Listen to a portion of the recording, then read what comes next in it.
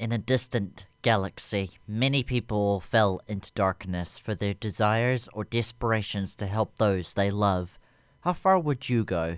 Would you sacrifice everything you once knew to save the one you loved, even if it meant killing people who probably didn't deserve it?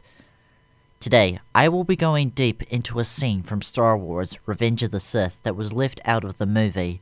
This is when Anakin goes to the planet Mustafar to wipe out all the Separatist leaders. Darth Sidious informed the Separatist leaders that his new apprentice, Darth Vader, will be arriving soon, and that they will be taken care of, and they will be given a handsome reward for their assistance during this war. As the transmission ends, a hooded Darth Vader walks into the doorway. Separatist member Sandhill beat the others to the greeting. "Welcome, Lord Vader," Sandhill said. He reached out to shake the hand of the Sith Lord. "On behalf of the Confederacy of Independent Systems, let me be the first to—" "Very well," Vader said. "You will be the first." With a quick motion of his black-gloved hand, blaster doors slammed shut across every exit. Vader looked up at Sandhill, and his hands flapped like panicked birds as he recognized the Sith Lord. You're Anakin Skywalker!" A blue and white plasma blade burned through his chest, carving through a loop that charred all three of his hearts. The Separatists all watched in frozen horror as Sandhill's corpse collapsed to the floor. "The resemblance," Darth Vader said, "is deceptive." No!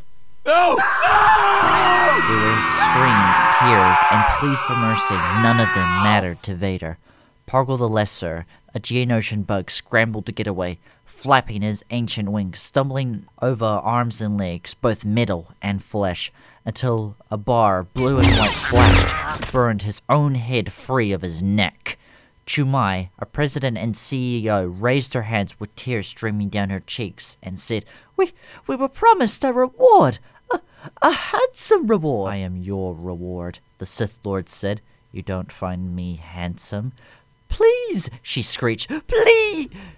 Vader's blue and white cut into and out from her skull, and her corpse swayed. Her brain-burned head tumbled to the floor. The only sound that could be heard was a panicked footfalls as Wat Tambor and two Neimoidians scampered along a hallway to a nearby conference room. Lord Vader was in no hurry to pursue them, for all the blaster doors were sealed, and the control switch was destroyed, and the conference room was nothing but a dead end. He casually strolled down the hallway, leaving nothing living behind in the room. He scored the walls with the tip of his lightsaber, enjoying the sound of disintegrating metal. The conference door closed as Vader arrived. A black-gloved hand made a fist, and the door crumbled and fell. Rune Hako, aide and confidential secretary to the Viceroy of Trade Federation, tripped over a chair as he stumbled back. He fell to the floor, shaking like a lost dog in the snow. "Stop!" he cried. "Enough! We surrender! Do you understand? You can't just kill us!" Vader smiled. "Can't I?" "We're unarmed. We surrender. Please, please, you're a Jedi." "You fought a war to destroy the Jedi," Vader said, standing above Rue. He smiled, then fed him half of his lightsaber. "Congratulations on your success." The Sith Lord stepped over Rune's corpse to where Wat Tambor clawed uselessly against the steel wall. He raised his hands to protect his chest plate from him. "Please, I'll give you anything you want." Wat Tambor's arm fell to the floor, followed by his head. "Thank you." Vader turned to the last living being, Newt Gunray. Blood-stained tears shriveled down his green cheeks. "The war!" he whimpered. "The war is over! Lord Sidious promised.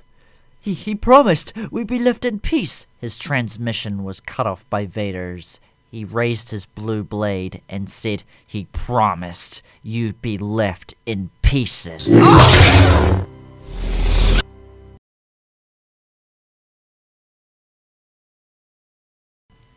Vader stepped outside for a moment, reflecting on all he had just done. He would not mourn for the lives he had taken, but for the loss of his former self, the boy who had dreamed of becoming a Jedi. He was unable to hold back the tears that streamed down his cheeks.